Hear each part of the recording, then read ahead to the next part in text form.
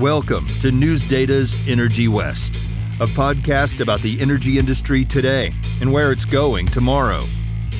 Hello, welcome to News Data's Energy West podcast. I'm Dan Catchpole, reporter with News Data's Clearing Up. With me is my co-host and colleague, Jason Fordney. We're back after taking a few months off. It's good to be back in the new year and with a retooled podcast. In 2024, we're focusing on bringing the conversation makers to you with in-depth interviews with leading thinkers in the electric power industry every couple weeks. So stay tuned to your podcast feeds for those. We've got a lot of good content planned for you guys. Today, we have part one of an interview I did earlier in the fall with transmission grid expert Rob Gramlich of Grid Strategies. We talked about what the industry needs to expand its transmission network to keep the lights on and prices down while electrifying and decarbonizing. So with that, Jason, how are you doing? Happy New Year. Happy New Year, Dan. How's everything? It's off to a good start. A little bit of a cold start, but good. Yeah, I know you guys are really getting the freeze up there. Sounds like. It's warming up. Yeah, for people that don't know, you're in Seattle and I'm in Northern California. Yes. Yeah, and I'm really excited for our new retooled podcast here coming into 2024, and really interested to hear from Rob Gramlich. You guys, looks like you hit a few different topics, and looks like you got into transmission somewhat. Yeah. So Rob is one of the leading voices on transmission in the country.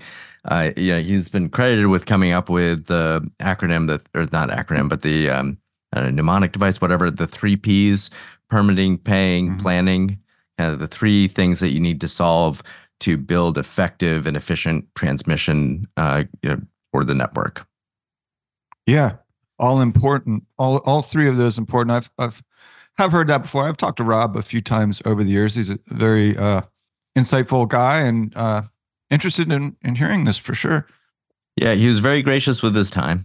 One thing that we talked about that I thought was interesting was the 3 reasons that people should care. And one of the points that he made was just there's kind of something for everybody to care about, even if you're not in the industry. Kind of safety, economics, and climate. We're kind of boil these 3 things down into. But Sure. There's some angle to get everybody into it, and it is something that we need to bring everybody into if we're going to have the support to really develop transmission the way it needs to be developed in the West and across the country in general. I mean, there's no shortage of need for more transmission in the United States. True, and I've been covering energy for 20 years now, and also transmission. These lines are not usually popular. So you've got kind of an interesting situation where you're trying to sell, environmentalists who traditionally oppose lines in their areas or through their favorite national park or whatever, or national forest, I should say.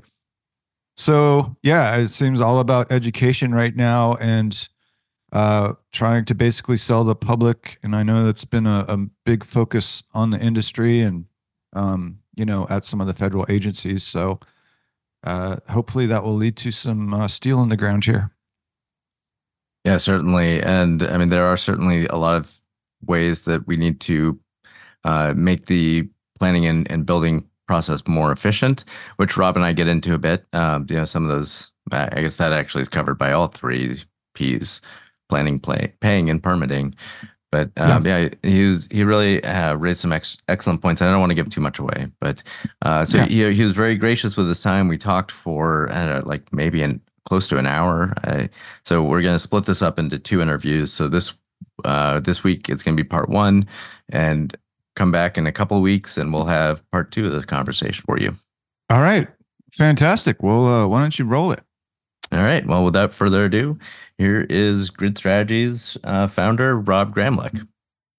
Hello, I'm Dan Catchpole, reporter with News Data's Clearing Up, and today on Energy West with us is Rob Gramlich, the founder and president of Grid Strategies, one of the foremost grid experts in the country, connecting with us from his home in DC or office in DC. I don't mean to out you if you're supposed to be in the office, but you're the boss, so it doesn't matter. But actually, it probably matters more. But Rob, welcome to the show. Thanks, you for Dan. joining us. Very kind of you, other than outing me. Well, yeah, I was really excited to connect with you today. I know I've read a lot of your company's reports, studies, slide decks. Your reputation precedes you. Today, we're going to talk about one of my favorite topics, and I know Rob's favorite topic, the energy grid, and particularly transmission, and how we get more of it, how we make the best use of what we have, because none of the things that we want to do, decarbonization, electrification, none of that happens without the wires. So, Rob, like, what is your elevator pitch, or just like way to, whatever analogy or metaphor, how do you describe it that allows somebody who's not deep in the weeds to really grasp the scope of the problem or the challenge that we're facing? Sure. Well, I think everybody first can relate to the preeminent importance of reliability and resilience. And people are aware of the severe weather situations that have been coming through. And so one thing I like to share is just the actual events around those either severe heat or severe cold. And what tends to happen, if you look back at like a dozen recent events, is there's power available in the neighboring region, and transmission keeps the lights on by delivering that available power to the region that's in the center of the severe weather. So you can have generation of all sorts, trip off, go offline in response to severe heat and cold. And so that just illustrates the importance of transmission and keeping the lights on, and those high voltage long haul lines are quite resilient. They are less vulnerable. They don't go down as much as distribution lines or generation assets or the other things that are part of the power system. So those high voltage lines are quite strong and resilient, and they're sort of an insurance policy for all of us. So that's one. And I have a lot of conversations with people in Congress, on Capitol Hill, and everybody gets that and cares a lot about that. And then the second thing is we've got a lot of growing demand, manufacturing, electrification, data centers that are on steroids now because of artificial intelligence, a lot of that demand, and then a lot of new supply coming onto the system, and the grid is constrained. So we're having difficulty connecting up both the new demand and the supply. So again, people on both sides of the aisle and from various backgrounds also really relate to that. We just got to upgrade our grid. The grid stands between the generation and load. It's constrained, it's insufficient, and we need to expand it. And then the third thing is climate. And this is where there's no transition without transmission. That's the sort of, a phrase going around. And it's really true, especially with large-scale wind and solar, which is usually remote. And even if it's not remote from population centers, you need a regionally diverse mix, because the wind is always blowing somewhere, and there's solar in different time zones, and with cloud cover in one place and sunny in other places. And so you need that diverse mix, and you add some geothermal, some hydro, and other carbon-free sources in there, and you really got to spread the power around across large areas. So for climate and clean energy, we really need a much more robust grid. So, I think there's something for everybody to like, and I think there's increasing recognition now, at least especially post-Inflation Reduction Act, that this is now the top initiative, top energy policy priority of the country. Yeah. So just to summarize your 3 points, it sounds like kind of the three prongs: reliability, constraints on expansion, and no transition without transmission. Yep. Like there's practical safety kind of angle, the economic development angle, and then climate change. Yep. So yeah, like you said, there's something for everybody. I mean, it really seems like no matter what metric you look at, it's, to your point about this is the priority now, that it should pick your metric: congestion rates, interconnection queue times, curtailments.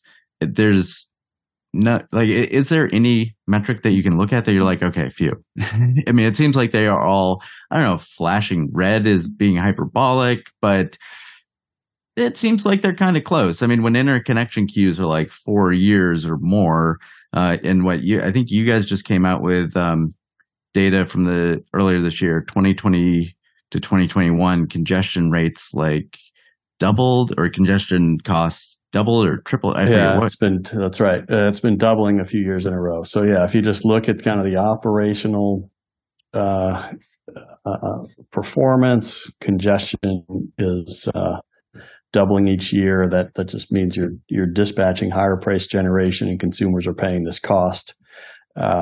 So yeah, from that operational standpoint, that says the grid is constrained.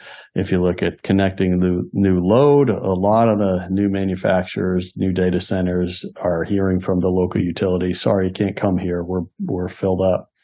So from that perspective, grid is constrained. And then obviously everybody's aware now of the supply side, the new generators coming in the queue with these 5-year interconnection queue processes and 200 or 2 terawatts now of new generation stuck in these interconnection queues. So that's another flashing red. So where do we start addressing the problem?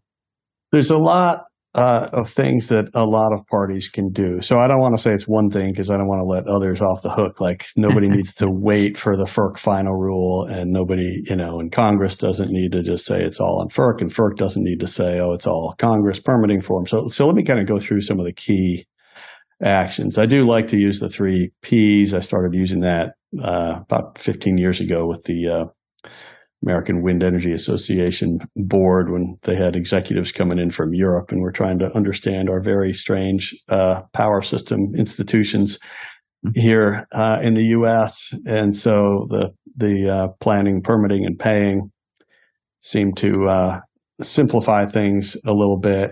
So regional planning and interregional planning can really help. And the utilities can go ahead and start doing that today. The regional transmission organizations and ISOs can start doing that today in the West. California ISO is doing a lot and talking to their neighbors. And I hear that Bonneville is getting interested in working on something, and you have Northern Grid and West Connect, and they might get active. So those are sort of regional planning activities, and then that can happen now. And then FERC, Federal Energy Regulatory Commission, they have this major proposed rule on planning and cost allocation, and that's been out there in proposal form for 1.5 years, and they can finalize that. They need to strengthen it and finalize it. I think they will. I think it's going to take at least a few months to get it ready. I know from having worked for a FERC chairman that there's a bit of a bottleneck at senior levels of staff and the commissioners to, turn all the work into final policy calls and get an order prepared for voting. So they're going to take a little time to do that. But that rule can make a big difference, essentially making every region do proper plan for the future resource mix.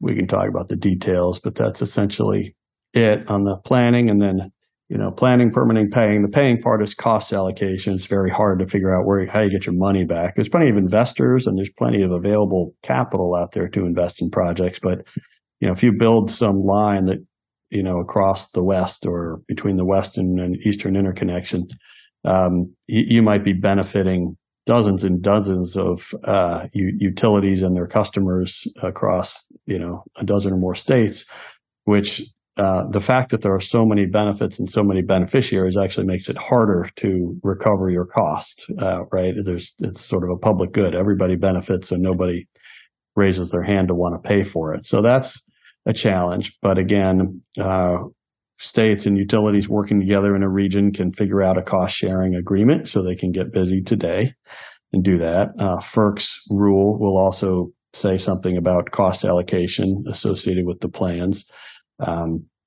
So that will likely, again, come out in maybe early next year.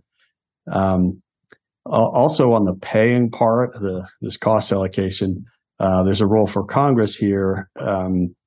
There has been in permitting reform discussions of doing planning and transmission cost allocation in that context, in that legislative context. And I think there may be some emerging bipartisan agreement in the Senate on doing something on that. So that's great. And then separately in Congress, the tax committees operate different from the energy policy committees. And the tax committees are probably going to have a tax extenders bill at some point. And you could have a transmission tax credit that helps by taking a little bit of the burden off of the electric industry players and having taxpayers fund, say, 30% of the transmission lines for these big long-haul lines. That would make cost allocation of the remaining 70% that much easier. So that's a really important, potentially helpful piece. So we got jobs for the congressional tax writing committees and their members, and then permitting. And here again, there's a lot for local and state permitting authorities, and they can tap into some new resources available from the Department of Energy on that to help them with their permitting. Part of the permitting work is just it's a lot of work. You have to do a lot of things, and you can't do shortcuts, or else you just open up legal vulnerabilities. And then federal agencies have a big role, especially in the West, because you're inevitably crossing some federally managed plot of land or another, or usually multiple agencies' land. So this administration is actually doing a lot on interagency coordination and getting timelines and accountability. So that's really important. There's certainly a lot for federal agencies to do, but they seem to have been doing it lately, which is great. And then lastly, permitting is also the subject of course, congressional legislation, and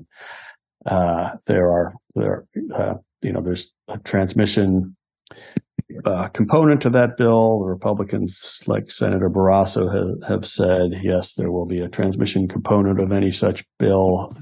So there's good proposals there. Prospects are looking a little bit bleak lately, but there is good discussion, and there might be an opportunity in the future. Maybe it's the next Congress, but there's active conversation going on. So I think there's pretty good sort of medium-term prospects on some permitting reform. All right, let's start there and maybe talk about at the federal level a little bit, and then get into some more regional stuff about the West. But so you're not talking about any bill that's actually been introduced. You're just saying kind of conversations about parts of potential legislation that have been coming together.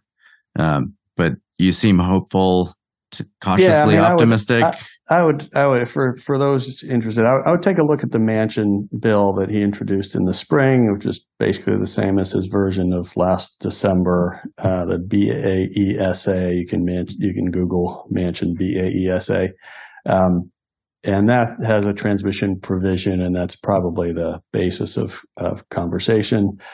There's also more recently, there's a Big Wires Act from Senator Hickenlooper, which has gained a lot of attention. It has, I think it's being officially introduced any day now, but the draft has been all over, and that's a interesting proposal for a minimum transfer capacity between regions that would be required legislatively. But those are the two main. What does that mean? A minimum transfer? Yeah, well, so if you have Region A and Region B, it would say, like they do in Europe, it would say you need to have 20% or X percent capacity available between the two regions, just for sort of that insurance policy for reliability and also greater integration of the grids for a variety of purposes. And so is that like regions like Eastern and Western interconnection in ERCOT? Yeah, probably wouldn't touch ERCOT. Just of course not. Nothing touches ERCOT. That's right. That's just kind of boilerplate language in Congress, is to leave ERCOT alone. But other, other regions, MISO, SPP, PJM in the East, those sorts of connections. And then it how it plays in the West, I mean, there's a couple different options, but it could be the Order 1000 region, so Northern Grid, West Connect, and CAISO. So it would also require transfer requirements, capacity requirements between organized markets, not just interconnections. So it's regions within the two interconnections, but then would it also require more ties between the Eastern and Western interconnection? I mean, that's yet to be determined by either the legislation or FERC is talking about it too, and there's different options about which areas are it applies to. Well, you mentioned the tax credit too, and we certainly have seen like what a just boost that has been for solar and wind. There was a 30% tax credit in the IRA, the Inflation Reduction Act, right? That got nixed at the it was in the draft, and then it got cut like late on in the process, right? So what? I guess is there anything relevant to know about the dynamics there that people should know to really understand what's going on, or is it just just happened? But because you sound optimistic that it's going to get through again, I guess what would be different this time? Well, you never really know who was quietly lobbying against it. One can guess, but I don't want to necessarily guess in public here. It did kind of fall out at the end, which is very, very unfortunate. And but it is widely recognized to be valuable, and there's an opportunity in any future tax bill to include it. It does seem like it would go a long way towards helping solve the chicken and egg financing problem with transmission, which being you've got somebody who wants to build a line, somebody who wants to build generation, somebody who wants to buy generation, but nobody wants to commit money or sign a contract until they know the generation's there, or the line's there, or I can't sign an off-taker contract to build my wind farm unless I have firm transmission, but the transmission line hasn't been built yet because I don't have an off-take contract. Exactly. That chicken and egg problem has been really difficult, and just the fact that these large, long-haul transmission lines can benefit tens of millions of people across, a dozen or more states, and over a period of 60 years, the life of the line. So those benefits are so dispersed that it really starts to look more like an interstate highway in the transportation context, which is paid for by taxpayers, some federal, state, cost sharing. So, I mean, you could do that. Now there are those who say, well, let's just federalize the whole dang thing and have a Department of Energy build the lines and own the lines. Our private industry in the electric industry is entirely capable of building and owning lines and getting private capital. So there aren't many people who think anything should be federalized here, but some federal support through the 30% tax credit makes eminent sense. I mean, that kind of accounts for those super long-term benefits and super broad benefits that these transmission lines provide, which, are great for the country, but it just make it hard to recover that value in terms of voluntary commitments from, consumers or generators. Yeah. Yeah. I mean, it is, when you think about how broadly spread out the cost of transmission is, and what a benefit it delivers. I mean, it seems like it's one of the best deals for consumers, for ratepayers, in terms of what makes up their bill, like bang for the buck. And yet here we are talking about chicken and egg problems.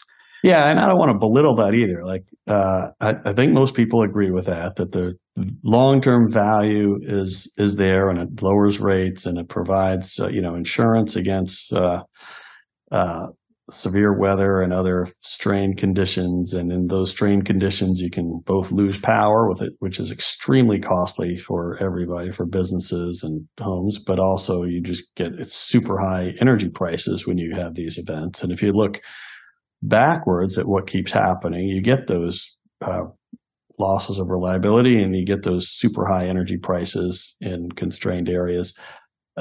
So the challenge now is how do you prospectively, looking forward, incorporate that into our planning when you don't really know exactly where and when the next threat is going to happen or what it looks like. So it's a little bit difficult for the planners to say objectively to states and everybody, oh, this thing is going to happen. We better build this transmission line to protect against it, because it's just hard. And you can't build for every conceivable potential you can't threat. do that. You have to prioritize. That's right. And from a lot of consumers, as best as you can forecast. Right. And a lot of consumers are, they know about the uncertainties too, but they also fear, paying the certain cost, like when you build transmission, that cost is certain. You're paying for it. People are paying for it. And the benefits are, longer term and less certain. So it makes sense that consumers are skeptical and poking and prodding at the plans and making sure it's really valuable. And that's all great, and they need to be part of the process.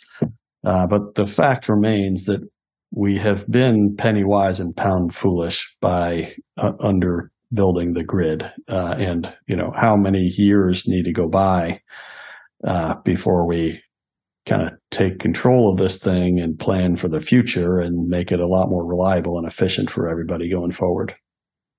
Yeah. On that, the penny wise, pound foolish, it just seems like so much of the public, certainly like general public focus, and even within the industry up until the past few years, at least from my experience, it's really been talking about building out generation. And it just seems like the transmission conversation is just catching up really I know, of course, you're like, no, I've been here. I've been talking about this.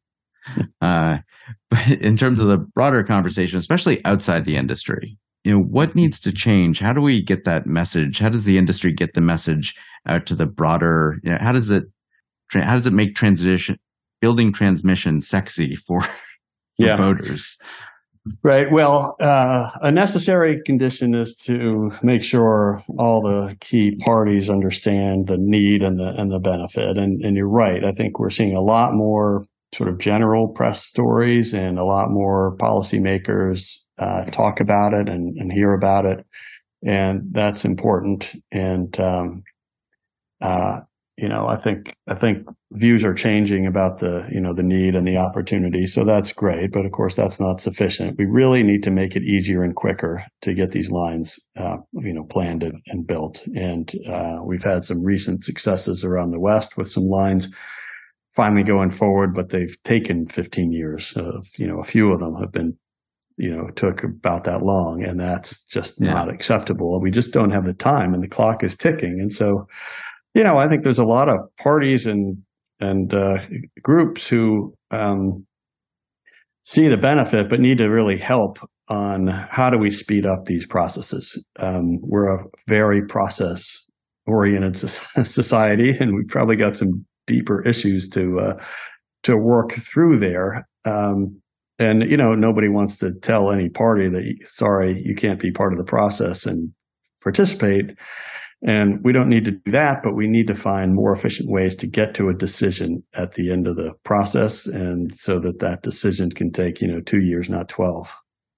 Well, it seems like so that speeding up the process is good, but we know the payment structure, the cost recovery structure, doesn't incentivize private utilities to build wires. Now, the renewable energy transition happened in large part because of public support. How do we get my neighbor to be clamoring for more lines? Right. Well, I think what we need to do is get different types of states. We got red and blue states around the West, right? To oversimplify, but we need to get people aligned on transmission, and there is something in it for everybody. You have kind of more supply states and more demand states around the West, and they both benefit. The consumers in the demand states, you kind of need the power, and the local economic development is an opportunity there for the more supply states. So we need to get them together. They need to talk to each other and reach some agreement. And that, that's tough because there's, mistrust and different views and philosophies between those states. But transmission, interstate long haul transmission, by definition touches, people in very politically different states. So, that's part of the challenge. I think there is an opportunity to do it, and it has worked and succeeded. But, we have the same need and opportunity in Congress and at FERC. We've got, people who, are kind of on either sides of somewhat tribal partisan divides, and we need to get them together. So I'm ever an optimist and also just sort of being practical. I think there are ways we've seen it work in the past. I think we can get successful lines built. Sometimes, just doing the slog of one by one approvals, sometimes more regional agreements, and sometimes we even get national policies. So I think all of those are ways we can move forward, but it's not going to be easy, and it's going to require parties coming together, sometimes across partisan lines and other lines.